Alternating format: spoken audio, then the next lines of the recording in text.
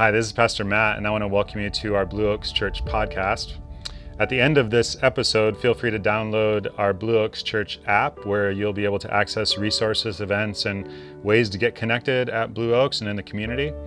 The app is the easiest way to share this content with a friend, and it's the easiest way to keep up with everything going on around Blue Oaks. Most importantly, though, I just hope that you enjoy this episode and it inspires you to take your next step in your faith journey. Anyone but me just kind of need that? Just to slow down, just be still, and know that He is God. Anyone but me notice that the pace of life just seems to be accelerating? That what it takes to keep the plates spinning just gets faster and faster and faster? You know, Amazon, the company that started in 1994 as a bookseller, remember that? They've grown to become one of the largest companies in the world. Why? Fast ordering, fast deliveries, and fast and easy returns. Like Amazon has branched out into almost every product market imaginable, has gained over 100 million Amazon Prime subscribers. There's a company in Manhattan called Clowder. Clowder offers busy people the luxury of getting a coffee delivered to your desk at work. Rather than tracking down a cafe and waiting in line for your order, you can log on to Clowder, click a few buttons, and have your coffee delivered to your seat at work. No Wait was a company bought by Yelp for $40 million and is now Yelp Waitlist, a way to check wait times at restaurants and get in line remotely. You can get a text when your table is ready. Anything that makes life faster is a winning strategy for business. A man writes about his experience with a car dealership. For more than 20 years, I had been doing business with the same car dealership. The people were friendly, and more importantly, they were located not far from my office. So if I had to drop the car off for service, I could walk to work if no loaner was available. One day, however, I happened to be driving past a competing dealership, and I saw a beautiful new car in the showroom window. I just had to stop and look at it, but I was upfront with the salesman and told him I would ultimately buy from my regular dealership because it was so conveniently close to my work and home. And that's when he upped the convenience game. He told me that anytime my car needed any kind of service, he would have a new car delivered to my home for me to use until my car was ready. He said the next time you come back to this dealership won't be for an oil change, it'll be to buy your next car. And he bought his next car at that dealership, and he's been a loyal customer ever since. From Alexa to Uber to smart thermostats to DoorDash, these companies that make our lives faster and easier are changing the world. Mark Zuckerberg has a saying, move fast and break things. Unless you're breaking stuff, you're not moving fast enough. And I was thinking about that this week. That works for some jobs, but there are jobs that does not work for, like a FedEx driver. Like no one's telling a FedEx driver, move fast and break stuff. Or it wouldn't work for a food server. It wouldn't work for a massage therapist. Can you think of other things that wouldn't work for? Some of you are probably going to be thinking about that for the rest of this message and not what I'm talking about. You're welcome. In 1967, expert testimony was given to the United States Senate. They said technology, so labor-saving, time-saving technology, was going to change the way Americans work. They said within a couple decades, people would be working 32 weeks on average in a year. Or they would be working 20 hours a week on average. Or they would retire by the time they were 40 years old. Because we would save all this time through technology. They said to the United States Senate that within a couple decades, the number one challenge Americans would face with regard to time was, what do I do with all of my excess time? Now it's 5 decades later. Let me ask you, is your primary challenge when it comes to time, like what do I do with all of it that I have left over? About the same time, a new kind of restaurant became very popular in American culture, a restaurant for the first time in human history who sold food not on the basis of its quality, not even on the basis of its price, but on the basis of the speed in which it was served. And we coined a phrase for those kinds of restaurants. We called them fast food. Fast food. Not good food, not even cheap food, just fast. Our world is not slowing down. Our world is constantly trying to find ways to make us go faster. I mean, we will pay for almost anyone or anything that will make our lives go faster. Now, do things get slower, better, and more peaceful at Christmas time? Stores and airports are crowded. Traffic and parking gets worse. I mean, there's the parties and cards and shopping and eating. I mean, around Christmas time, if anything, it gets worse. And so we're going to do something a little different today. I'm going to ask you to confess before everyone here today if you suffer from this hurry sickness. All right, I'm going to ask you to raise your hand and confess. If you're really convicted about this, you might want to stand up. It might be good for your heart and soul. Just get it off your chest. And so I'm going to ask you if you've ever experienced hurry to actually raise your hand, okay? No, not yet, not yet. See, that's kind of what happens. This is exactly what I'm talking about. Like people saying, you know, I know where you're going with this. Don't waste our time. Let's just get on with it. Just indulge me for a second here. Let me describe it, and then I'll cue you in a second, okay? If you suffer from this hurry sickness, you just don't have enough time in the day. When you come to a stoplight and there are 2 lanes and there's 1 car in each of those lanes, if you have this sickness, you find yourself calculating which car is going to be faster. I mean, you try to assess by the make and the model of the car and things like that, like which car is going to pull away faster, and then you get behind that car if you have this disease. When you're finished shopping and you look at the checkout lines, you count how many people are in the line so you know which is the shortest line. Some of you actually calculate how much stuff is in each of the carts and then decide which lane is going to be the fastest lane. And if you're really sick, when you get in line, you keep track of who you would have been in the next line. And you watch as that person goes through the line, and you see who would have been faster, and you mentally pressure the people in front of you to go faster. And if the person who would have been you gets through the line faster, you go away sad because you lost. If you have this sickness, you have to be multitasking all the time. You're driving a car, you're drinking coffee, you're listening to a podcast, you're talking on the phone, you're signaling, you're making emotionally cathartic gestures all at the same time. All right, so now it's confession time. Show of hands, how many of you would say, I suffer from this kind of hurry sickness? All right. How many of you just want me to hurry up and get on with the message? So I want to ask you today to consider the possibility that your greatest need in life might not be for someone to come along and say, I can help you make your life go faster. A man comes home from work every day. He's always carrying a briefcase. And his son notices this, and day after day, his son finally says to his dad, Dad, how come you bring your briefcase home every day? And his dad says, well, son, it's because I can't get all my work done at the office. And his son says, well, Dad, can't they put you in a slower group? So I want to invite you to do a radical thing today, to consider the possibility that maybe you need to be put in a slower group. Maybe. Jesus is talking to a group of people who are tempted to just kind of throw their life away on stuff that does not matter and won't last. And so in typical fashion, he tells a story. And the story is in Luke 12, 13 to 21, if you want to read it sometime later today. What I want to do is I want to retell this story in the way that it might get told today in 2019. This is an edited version of a story that John Ortberg wrote on this passage. It's a story about a guy who was busy, he was committed, and he was willing to do whatever it took, and it would take everything. And so he finds himself, this guy who was in the agricultural business, consumed by his work. This entrepreneur puts in 12-hour days, He works weekends. He joins professional organizations and boards of directors to kind of expand his contacts.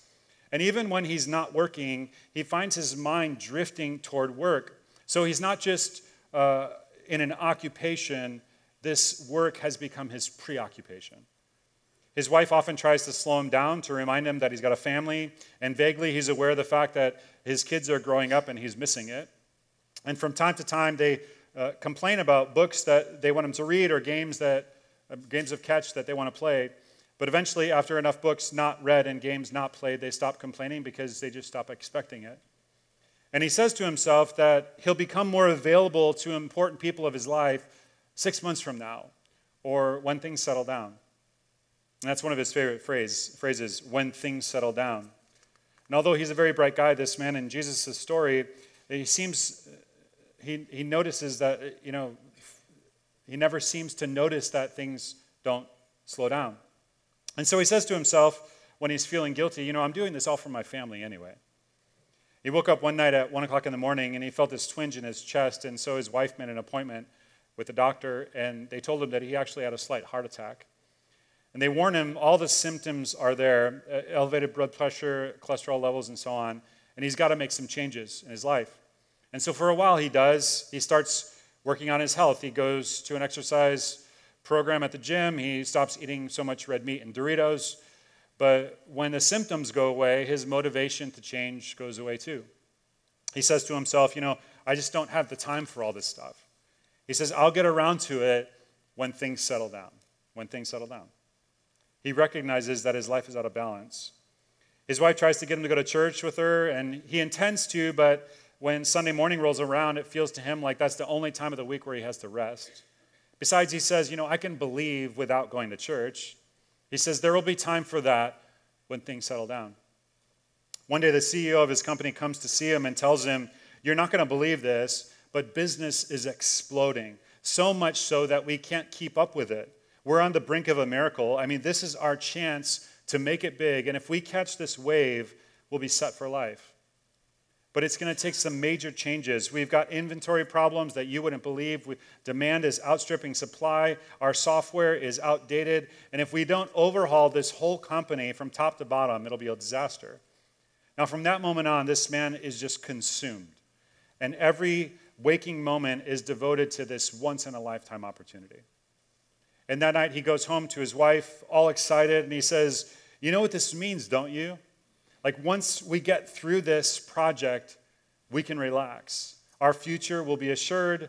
We'll be set for life because I know the market. I've covered every base. I've anticipated every contingency. We'll finally have financial security, and we'll be able to take those vacations that you've always wanted. But she had heard this song before, and she learned not to get her hopes up. 11 o'clock that night, she said, I'm going to bed. Do you want to come with me? He said, I've got a little more work to do, but you go ahead. I'll be up in a few minutes.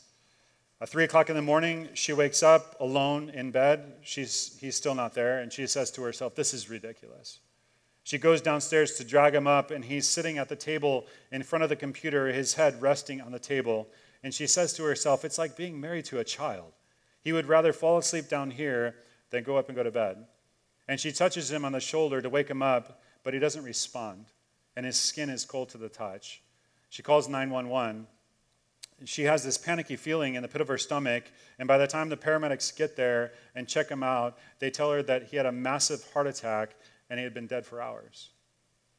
His death is a major story in the financial community. His obituary is written up in Forbes and Wall Street Journal. It's too bad he was dead because he would have loved to read what they wrote about him. And when they had a memorial service for him, everyone in the community came because of his prominence. And they all filed past his casket, and they all made the same stupid comment that people always make at funerals. He looks so peaceful. Rigor mortis will do that to you. It just happens. And people get up to eulogize him at the service. He was one of the leading entrepreneurs of the day, one of them says. He was an innovator in technology and delivery systems, says another. He was a man of principles, someone else said. And he was a straight arrow guy. He would never cheat on his taxes. He would never cheat on his expense account or his wife. Another one said he had all kinds of civic achievements. He was a pillar in the community. He knew everybody. He was a networker. And then they all got together and they had a memorial constructed for him. And they wrote inspiring words on it to try to summarize his life. Entrepreneur, innovator, leader, visionary, pillar, success. And they buried him. And they put up the memorial and they all went home. And then when it was dark and there was no one around to observe, then unseen, unheard, came the angel of God to the cemetery and made his way through all of the graves to the grave of this man, and there traced with a finger the single word that God chose to summarize the meaning of this man's life. You know what it was? Fool. You fool, God says. Now you have to ask yourself, why did Jesus use such a strong word to describe him? I mean, fool is a strong word. I would say Jesus here is not engaging in name-calling, but he's making a tragically accurate diagnosis. That for all of this man's entrepreneurial acumen, for all of his ability to run cost-benefit analysis and cash flow projections, there's one scenario that he had forgotten to account for in all of his forecasts. And you know what it was? It was his death. He forgot to consider the possibility that somewhere along the line, he might die. And God stands amazed at the foolishness of a human being who painstakingly prepares for every contingency, covers the bases of every eventuality, however unlikely, and forgets the one inevitable certainty that stares all of us in the face from the moment we were born, which is we are going to die. He neglected to plan for the most obvious and predictable event in human existence. So what other word, Jesus asked, can you use to describe behavior as irrational as that? So busy building up his little kingdom that he had no time for the kingdom of God. So busy making a living that he didn't have time to make a life. Two illusions prop up the lives of rich fools like this guy and like a lot of us. One of them is contained in the little phrase, when things settle down. And the illusion is, someday life will slow down and there will be time to get around to the important things. Listen, Blue Oaks, do you know when life will settle down? When you die. When they put you in the ground, things will settle way down. But until that day, it's not likely that there is going to be a change in your life that's going to allow you to have so much time that you're going to be able to invest in all the important things. You know, our mission as a church is to lead everyone into Christ-centered living. Well, if you look at the life of Jesus, you'll see a person who was never in a hurry. He was often busy. He often had a lot of things to do. But as he went through life, he arranged his life in such a way, he carved out time for solitude and prayer, and in such a way that as he went through his life, he was always available every moment to God, the Father. He was always able to be led by the Spirit. He was always able to love the people that came into his life. He was never in a hurry. Listen, things are not going to settle down. You have to make a choice that you are going to slow your life down if you want to live the kind of life that God has for you. The second illusion that props up the lives of rich fools is this: someday more will be enough. This guy kept thinking, if I just have more, if I just have bigger barns. The writers of Scripture say something interesting about contentment. Contentment is a learned skill. It's actually an attitude. In other words, it's not the case that eventually, someday, I'll have enough stuff and I'll be content. If I'm ever going to be content, I must learn to be content in the midst of what I'm dealing with right now. Do any of you read the cartoon Peanuts, Charlie Brown? Well, one of them, Snoopy, is sitting on his doghouse. It's Thanksgiving, and Snoopy is upset because Charlie Brown and his family are celebrating Thanksgiving with a huge turkey dinner, and Snoopy is stuck out in the doghouse with dog food. And then he reflects on this a little bit, and he says to himself, it could be worse. I could have been born a turkey. Now, if you don't take anything away from this today, I just want you to take away those 4 words. It could be worse.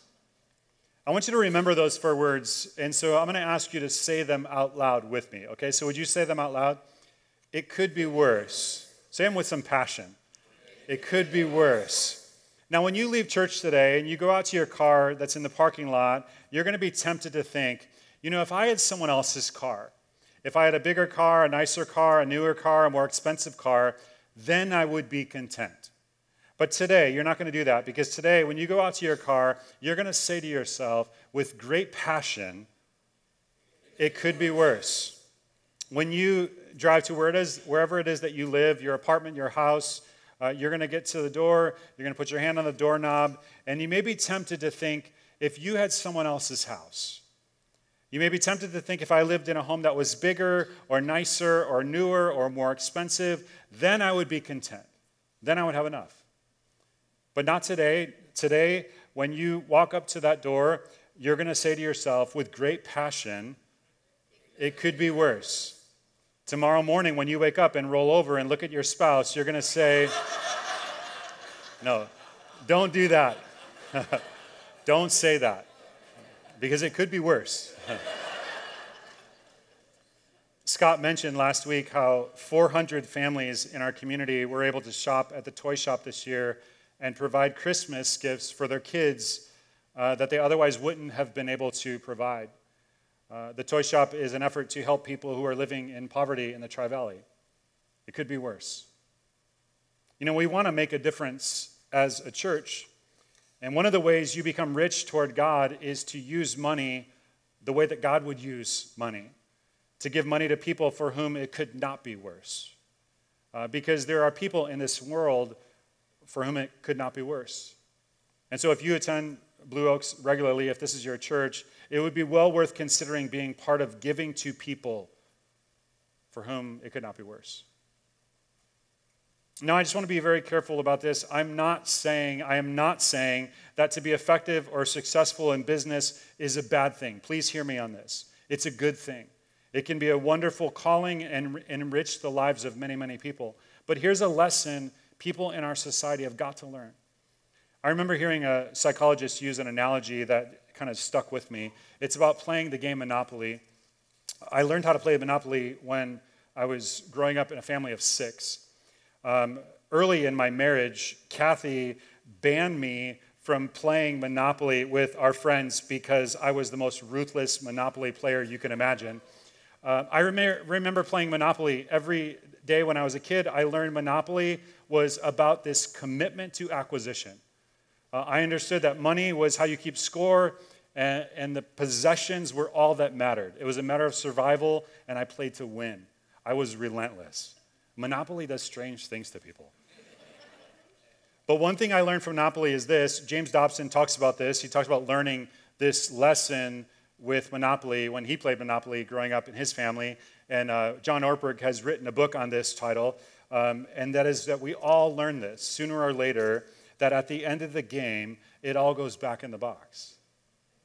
All of the houses and hotels, all the boardwalk and Park Place, all the railroads and utilities, all the wonderful money, it all goes back in the box. None of it is mine. It doesn't belong to me. I don't own any of it. I just get to use it for a little while, and then it all goes back in the box. You see, this man in Jesus' story was a shrewd guy. He learned to play the game. He played it well. He was a master of the board, but he forgot this one thing. The game would end. And the game always ends. Sooner or later, it all goes back in the box. A business person is out for a run and feels a sudden pain in his chest. In an instant, it all goes back in the box. A teenager is driving a car and someone misses a stop sign, and in an instant, it all goes back in the box. The doctor says it's malignant. And in a hospital bed, in an instant, it all goes back in the box. House, car, title, clothes, toys, they all go back in the box. Filled barns, bulging portfolios, even your body goes back in the box. And so Jesus says, you have to ask yourself, what is it that matters? What is it in this life that's worth giving your life to? This story Jesus tells gets lived out millions of times every day.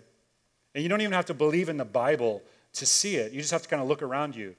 Ray Johnston, the pastor up at Bayside, he wrote a book called Jesus Called, He Wants His Church Back.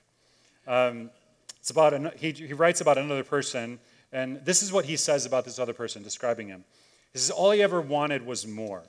He wanted more money, so he transformed inherited wealth into a $1 billion pile of assets. He wanted more fame, so he broke into the Hollywood scene and soon became a filmmaker and star. He wanted more sensual pleasures, so he paid handsome sums to indulge in every sexual urge. He wanted more thrills, so he designed and built and piloted the fastest aircraft in the world. He wanted more power, so he secretly dealt political favors so skillfully that 2 presidents became his pawns. All he ever wanted was more. He was absolutely convinced that more would bring him true satisfaction. Unfortunately, history shows otherwise. Emaciated, colorless, sunken chest, grotesque rotting fingernails, black teeth, tumors, innumerable needle marks from his drug addiction, Howard Hughes died believing the myth of more. He died a billionaire junkie, insane by all reasonable standards.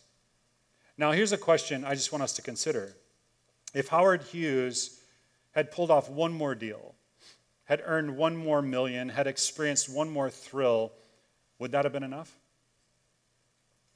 As we're getting ready to celebrate Christmas, if I were to give my three kids a credit card and drop them off at the mall and say, buy whatever you want, like acquire, buy whatever you want, do you think that would be enough? Do you think that would make them happy? I guess we'll never know, will we? Jesus says, how far do you have to walk down the road before you realize where it leads? Surely you'll understand, he says, it will never be enough because it all goes back in the box. This is what Jerry Seinfeld wrote about boxes quite a while ago. He said, to me, life boils down to one significant thing, movement. To live is to keep moving. Unfortunately, this means for the rest of our lives, we're going to be looking for boxes. When you're moving, your whole world is boxes. That's all you think about, boxes. Where are the boxes? You just wander down the street, go into a store. Are there boxes here? Have you seen any boxes? It's all you think about. You could be at a funeral. Everyone around you is mourning, crying, and you're looking at the casket. That's a really nice box. Does anyone know where that guy got that box? Do you think he'll give it to me when he's done? It has some really nice handles on it. I mean, that's what death is really, the last big move of your life. The hearse is like the van. The pallbearers are your close friends, the only ones who would be really willing to help in a big move like that. And this casket is the great, big, perfect box that you've been looking for your whole life. Well, Christmas is coming this week, and you're going to be unwrapping a lot of boxes, and there's going to be a lot of really nice stuff in a lot of those boxes. But remember when you open them, someday it's all going back in the box. You see, all of the hurrying, all of the accumulating that our lives become oriented around involves a form of denial, Jesus is saying, and to be fundamental to the fundamental reality of life that we deny, and that is, we're going to die. There's a simple 2-word question that we tend not to ask, and the question is, then what? That's a question the guy in Jesus' story never asked. When I finally have enough, when my barn is finally completely full, when I'm financially secure, then what? You have to ask yourself, when you finally get the ultimate promotion, when you finally make that ultimate purchase, when you finally have the ultimate home, when you've stored up financial security, when you've climbed the ladder of success to the highest rung that could be climbed, and all the thrill wears off, because it eventually all wears off. You have to ask yourself, then what? What do you do with a cold marriage, or one that has failed altogether? What do you do with children who learned early on that they're not as important as a briefcase or a meeting or a barn full of stuff? What do you do with people who should be your close friends who don't even know you? Not really. What do you do when you discover your life has no vision or meaning? How important will all of that stuff be then? Jesus is asking, don't you know how quickly life passes by? Don't you understand? It all goes back in the box. You know, every once in a while, something happens that will kind of pierce our denial or our defenses. When I started studying to get involved in ministry, the person who God brought into my life to be one of my best friends was a guy named Ron Jones. Ron and I journeyed in ministry together for 20 plus years. We studied in college and graduate school together in Chicago, and then both moved to California where we were pastors. And if I had to come up with a short list of people who, to me, loved Jesus and just wanted to serve him with their lives, he would be on that list. And I mention this because on December 8th of 2012, Ron died of cancer. Ron faced a moment that every one of us will face one day. And ultimately, the question is, then what? Ron was one of the most gifted and well-connected people I knew, and he never used any of it for himself. He never became rich, although he could have. He never accumulated much in the way of power. He just devoted his life to knowing Christ and growing like him and helping other people to know him. And I think as far as it's possible to know this about another human being, that when he faced God on that day, he heard from God, "Well done. You lived your life wisely." I think that's what he heard. Now, I don't mean to be melodramatic about this, but I think there's a great danger in our society of avoiding or denying the ultimate reality. And so I just want to ask you, if today was your day, if this was the day your soul was going to be demanded of you, which it will one day, if God were to write a single word to summarize your life, what would that word be? You see, because you don't want to get to the point where you realize you wasted your life on a bunch of stuff that doesn't matter. So remember the guy in Jesus' story. Remember that things will not settle down. Remember that more is never enough. And remember what we celebrate this week, that it's God sending his Son, Jesus Christ, who lived and taught and died for the forgiveness of our sins and was resurrected to be that gift that would last forever. Because the one thing in all this world that's not going back in the box is your soul and mine.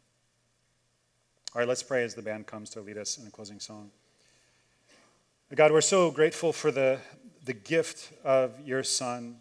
And God, we are so rich in so many ways, but we are so foolish in so many ways.